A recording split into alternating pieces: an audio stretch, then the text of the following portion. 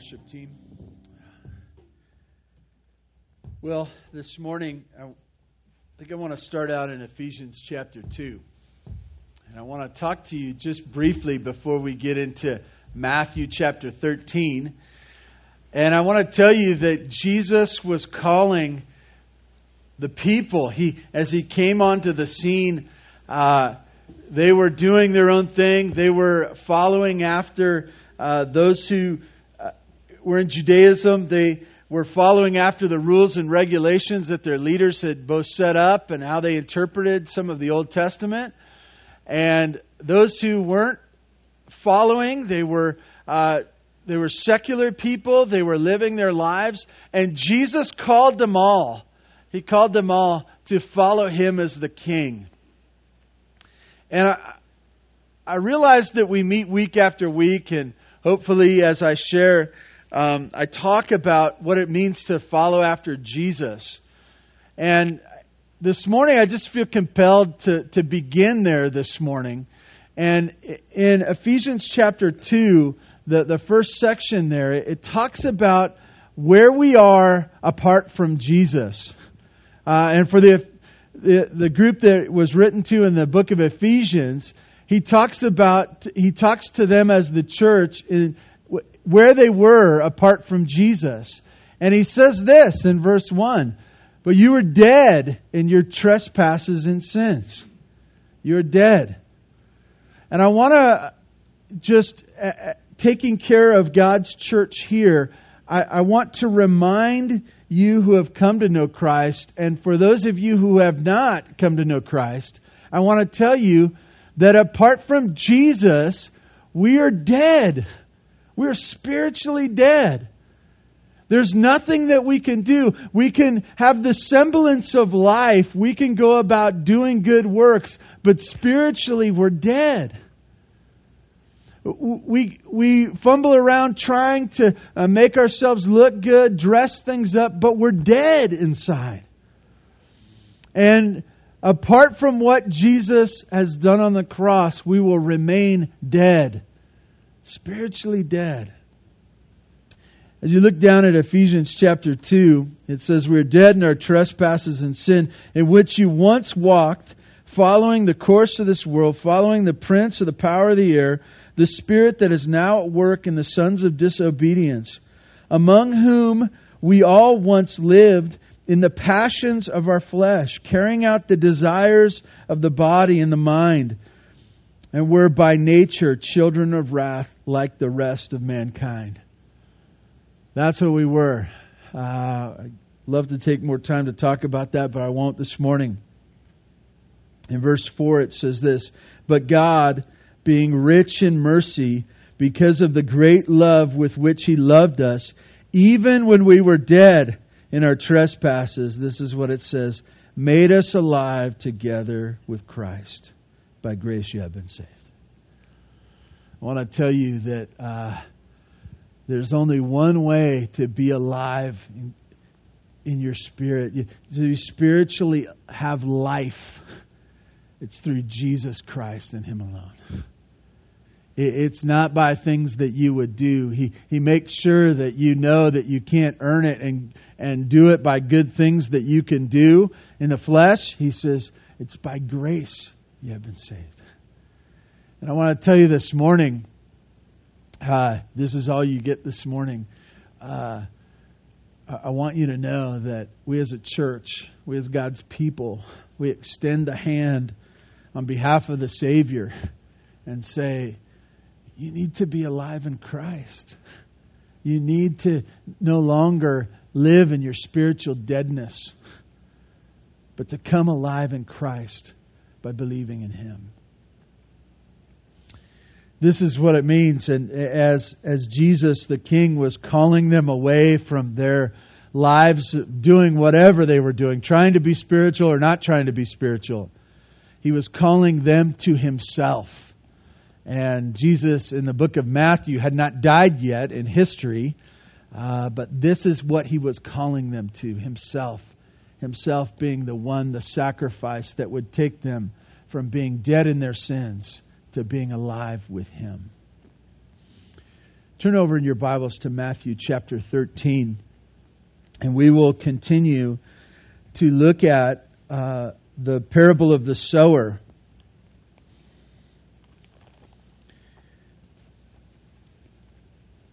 If you have questions about the gospel, I'd love to talk to you afterwards. What it means to be alive in Christ. I'd love to talk to you more. If you'd stand in honor of God's Word, I'd like to read to you the parable of the sower, starting at verse 18. Hear then the parable of the sower. When anyone hears the word of the kingdom and does not understand it, the evil one comes and snatches it away, what has been sown in his heart.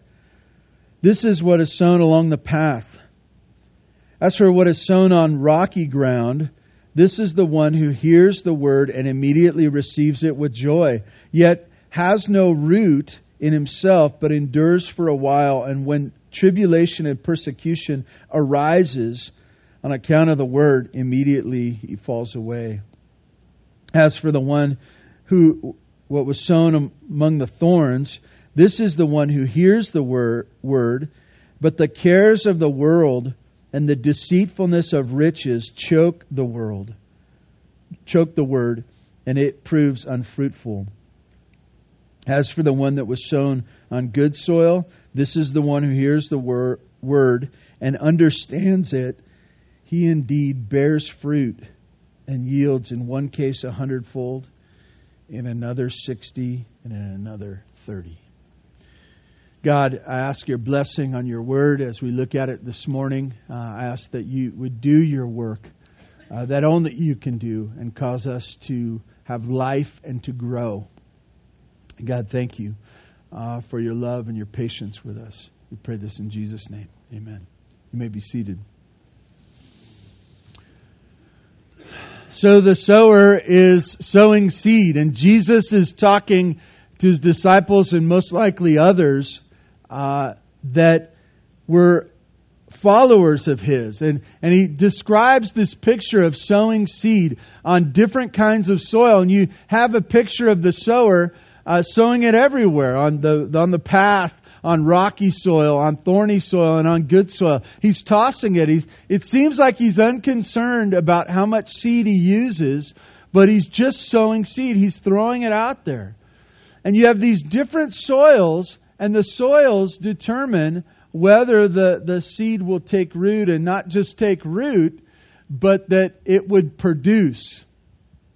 And I can't get away from that idea of producing.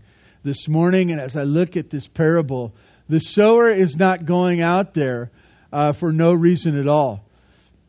He is going out that it would produce, that it would in the end be worth it, that it would produce beyond the seed's own life or existence. We've looked at really the first three soils, but I want to go back to the third one because I believe that it has something for us here. It's something peculiar to us. It's something that would resonate with us here in Tehachapi. How many of you have not lived in Tehachapi your whole life? It's quite a few of you. There's not too many who have, and those who have lived in Tehachapi their whole life, you can tell. I'll just leave it at that, okay? It may be good, might be bad, it might be a combo platter, right? We have come from other places. We have done other things. But as He gathers us here in this place, even in this Sunday, I want you to know that we gather together, we congregate in this city because we're driven by similar things. And this might be a temptation for us, what we're going to talk about this morning in verse 22. In the thorny soil, it says this. It speaks of, it says, as for what was sown among the thorns, this is the one who hears the word. And I keep coming back to this idea that hears the word. All the soils, part of sowing is that you would hear the message of Jesus. At this point, it's the message of the kingdom. He is later going to die and be risen again. And as that comes about, He charges the disciples as He leaves the earth to set up His church. And so, as the disciples go out, they call people to Jesus and call them to be part of the body of Christ. Members not by the membership class, but by connection with Jesus. And as we think about that, as we consider that, I want you to know that it's about hearing the Word of God, knowing the message of Jesus. Why is the Bible important? It's simply important because it is the place, the only accurate place where we get the message of Jesus. The message of the Savior. The message of the one who paid for the church. And so Jesus says this. He says, as for what was sown among the thorns, this is the one who hears the word. But it says this immediately. He says, but the cares of the world and the deceitfulness of riches choke the word, and it proves unfruitful. In other translations, it says, the worries of the world. The worries of the world. And the picture here is this. There's a distinction. It's drawing us to look at the ball that floats in the air. The earth. And He's separating the worries of the world from those things that are eternal. And I think that we all can give great examples and illustrations of worries of the world or cares of the world just from last week. Were there any worries of the world in your life last week? Did you get bothered and irritated and frustrated and stressed out from things that are passing? You look at this and you hear it in the lives of people who go through a difficult time and even the death of a loved one. They say, oh, those other things, they don't seem to matter anymore. When that's the case, when those things you realize that you're worrying about, when they don't have a lifespan longer than what's down here, that's a care of the world. That's a worry of things that are bound down here. And he says that's a danger, or that's something that will choke out. It will choke out the eternal word, the relationship that you can have with Jesus being the new King. And you say, well, that doesn't make sense. It doesn't make sense. Why should that which is temporary become more important than that which is eternal? It's Jesus' point. He says you don't want that which is temporary to choke out that which is eternal. And yet it does. Yet it does. You can look back to your last week, maybe even this morning, and things that were bothering you, things that were setting your schedule, things that were driving your day. Will they matter? Or is it just something temporary? Is it just something that is for down here? I don't want you to... I want to be careful here. Our lives are filled with a lot of nothing, okay? Every one of us, even if we think we're living a real important life, there's some things that just aren't all that important. In fact, there's things that we do every day. So if you do them every day, they can't be all that important, right? Especially if you have to do them again. For instance, eating. It's not that important, right? Why? Because you're going to have to do it again. Most of us every 2 to 3 hours, right? It's something you have to do again. And so for us to stress and put energy and time and even worship into these things, that's not a good idea. Why? Because it's temporary. Jesus said, this is one of the dangers to choke out life. The message of Jesus, it'll choke it out. as you look at this, you say, well, I can relate to that. It says the cares of the world or the worries of the world.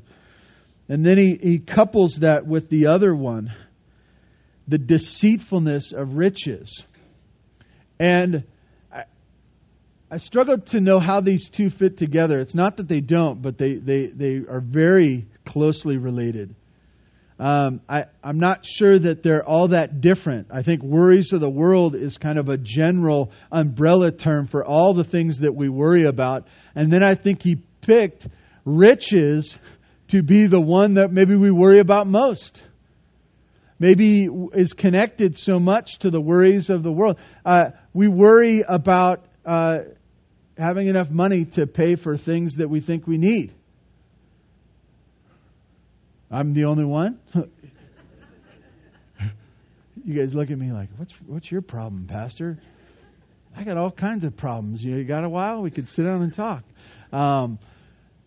Riches are not, there's something fun about collecting things that are worthless, right? We like rocks or whatever. But the reason we want to collect riches is because what it can do.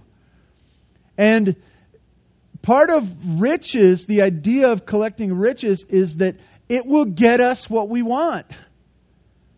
It will solve problems. I'm worried about my car. It's going to break and this and that. But if I had a lot of money, I'd just buy a new car and then it wouldn't break. It'll fix all my problems. If I just had more money, all my problems would go away.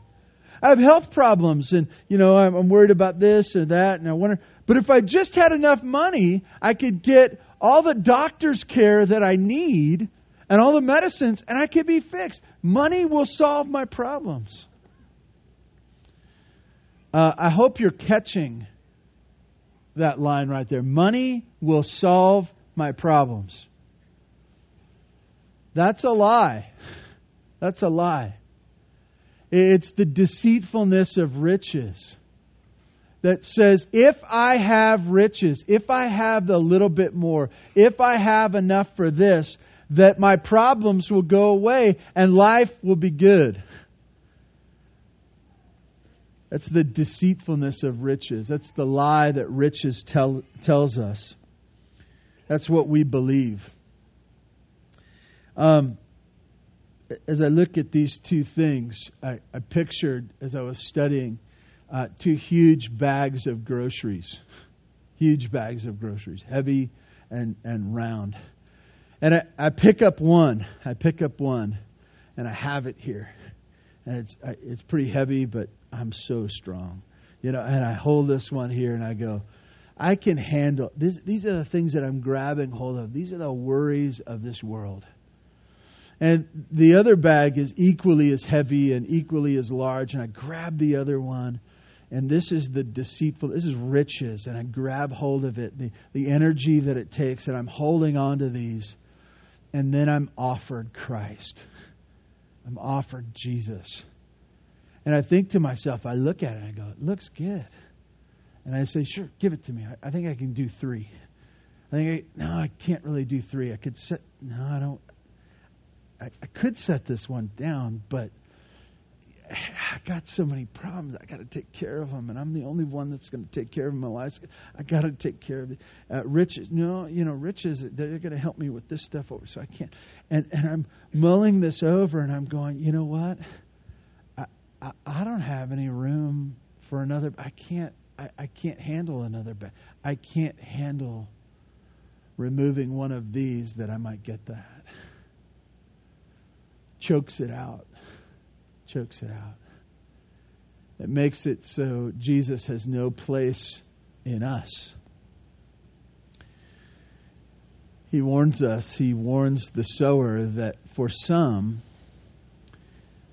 the worries of this world and deceitfulness of riches will somehow leave no room for the seed to grow, that it might be what God wants it to be. I don't know what that is for you. I don't know if it's just your schedule. You're just too busy for Jesus. I don't know if there's too many opportunities to earn wealth, and so you're chasing after those things and just saying, just give me a little bit more. For those of you who are parents, I don't know what it is for you, but some of us are convinced that somehow we have to cram into our kids all these different things and activities that we have no time for the Lord Jesus Christ. We do this lesson and that lesson, and we're involved in this sport and that sport, and then we do travel this and travel that, and we're convinced that our kid's going to go pro on something. Probably not. They're probably not. I mean, very few. And as one man said, yeah, very few make it, and the ones that make it are miserable. Is that what you want for your kid, or do you want your kid to know Jesus? That takes some scheduling, right? That takes some saying no to some things. Get good at it. Because if you say yes to everything, you will be holding these huge bags and no room for Jesus. No room. It's the thorny soil. It chokes it out. And I want to tell you the danger, or the reason this is so important. Look at the outcome. Look at what happens to that thorny soil. What does it say? And it proves unfruitful. Proves unfruitful. Why was the seed planted? Was it planted to just look good? Was it planted as just a discipline to throw into the soil?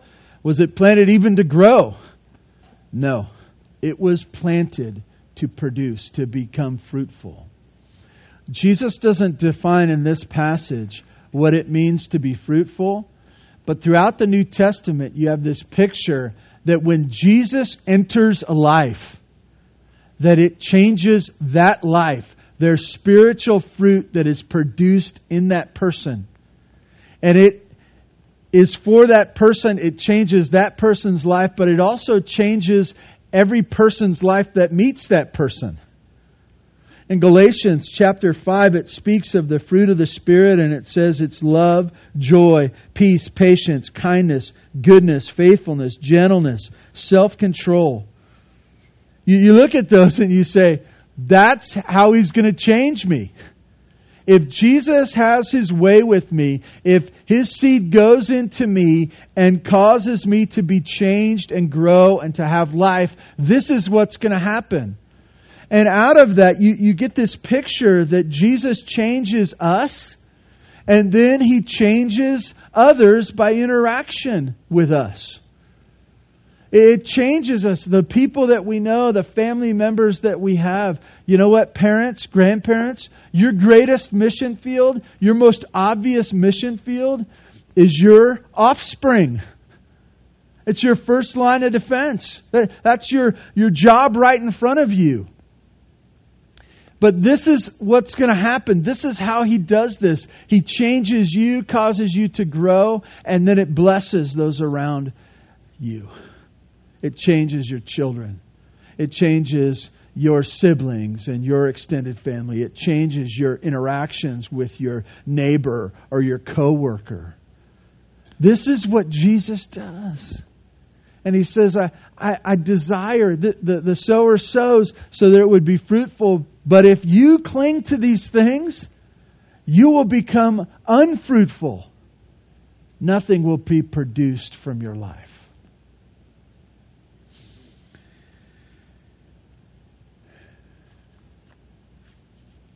It may be us. It may be us. Well, in verse 23, He goes to the good soil. And very simply, Jesus states this in contrast to the other three, especially in stark contrast to the first soil. He says, as for what was sown on good soil, this is the one who hears the word and understands it. And understands it. This simple hearing of the Word and it making sense in their heart, and it's causing to be received. And it's the idea that it is believed and trusted in. I say in stark contrast because the first soil that was looked at, the path, it says, the one who hears the word of the kingdom and does not understand it. This is the complete opposite. He hears the word and understands it. It says this, he indeed bears fruit.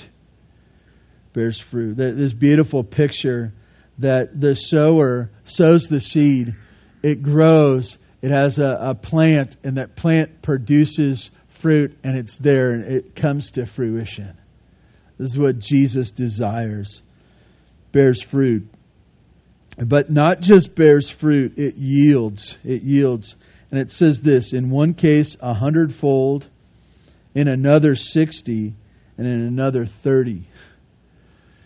You get this picture, and you take this one small seed, and out of that one seed, you have this multiplying effect that goes on. Some have written in area Bible was written, they were hoping for yields of 1 to 8. 1 to 8. That was what was produced in that area at that time with those farming techniques. 1 to 8. So as they would hear this, they would go 100-fold, 60-fold, 30-fold. That's amazing. That those are huge numbers. That's the idea of something supernatural going on there. And Jesus says, yes, yes. When I am at work, when I am the one who provides the seed, and if I'm sowing Jesus, or if you're sowing on my behalf, this is what happens. I find it interesting that he just doesn't say, and in other places it talks singularly, but Matthew makes the point 100, 60, 30. That even the response to the gospel is greater, or the response to following after Christ, there's a change. There's even a distinction in between receiving it. All of them great, but some of those off the chart great. Off the chart. I look at these and I go, this is such an obvious story. Where do we want to be?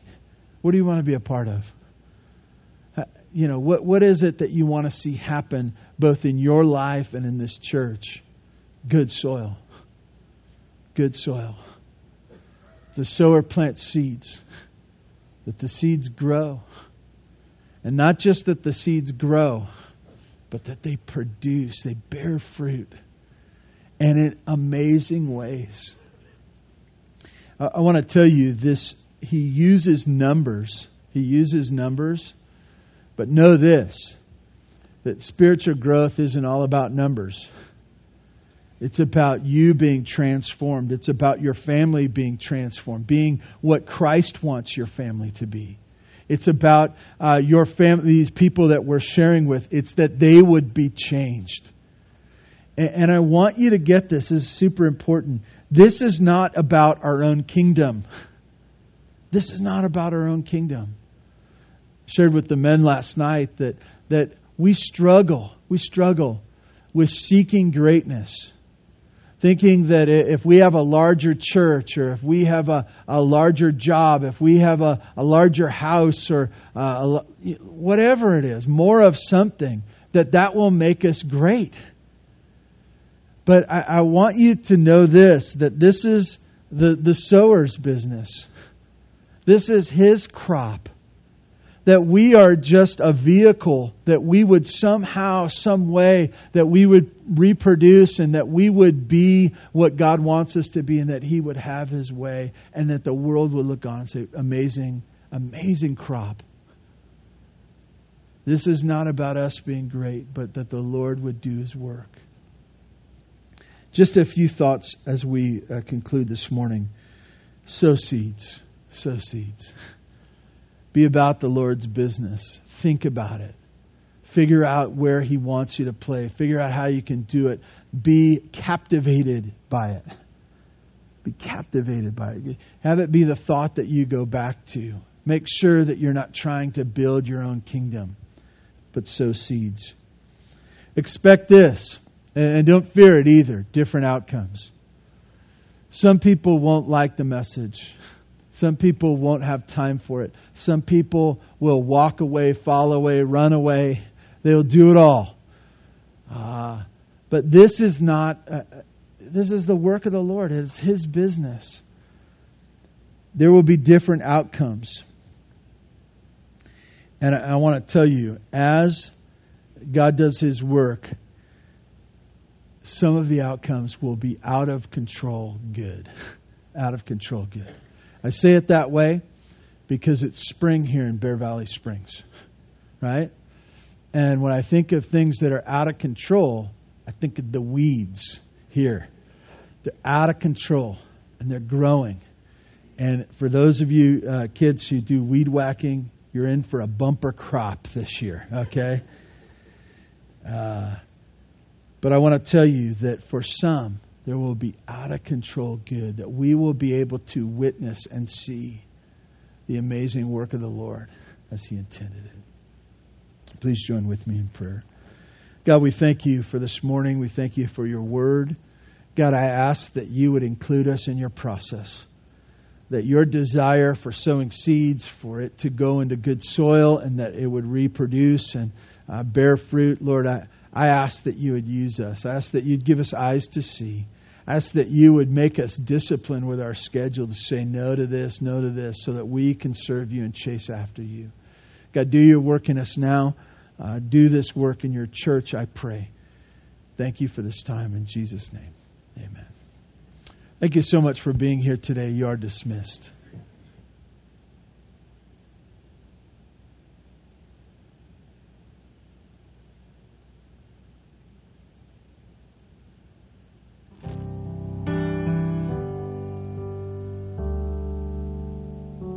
Bless the Lord, oh my soul, oh my soul. Worship His holy name. Sing like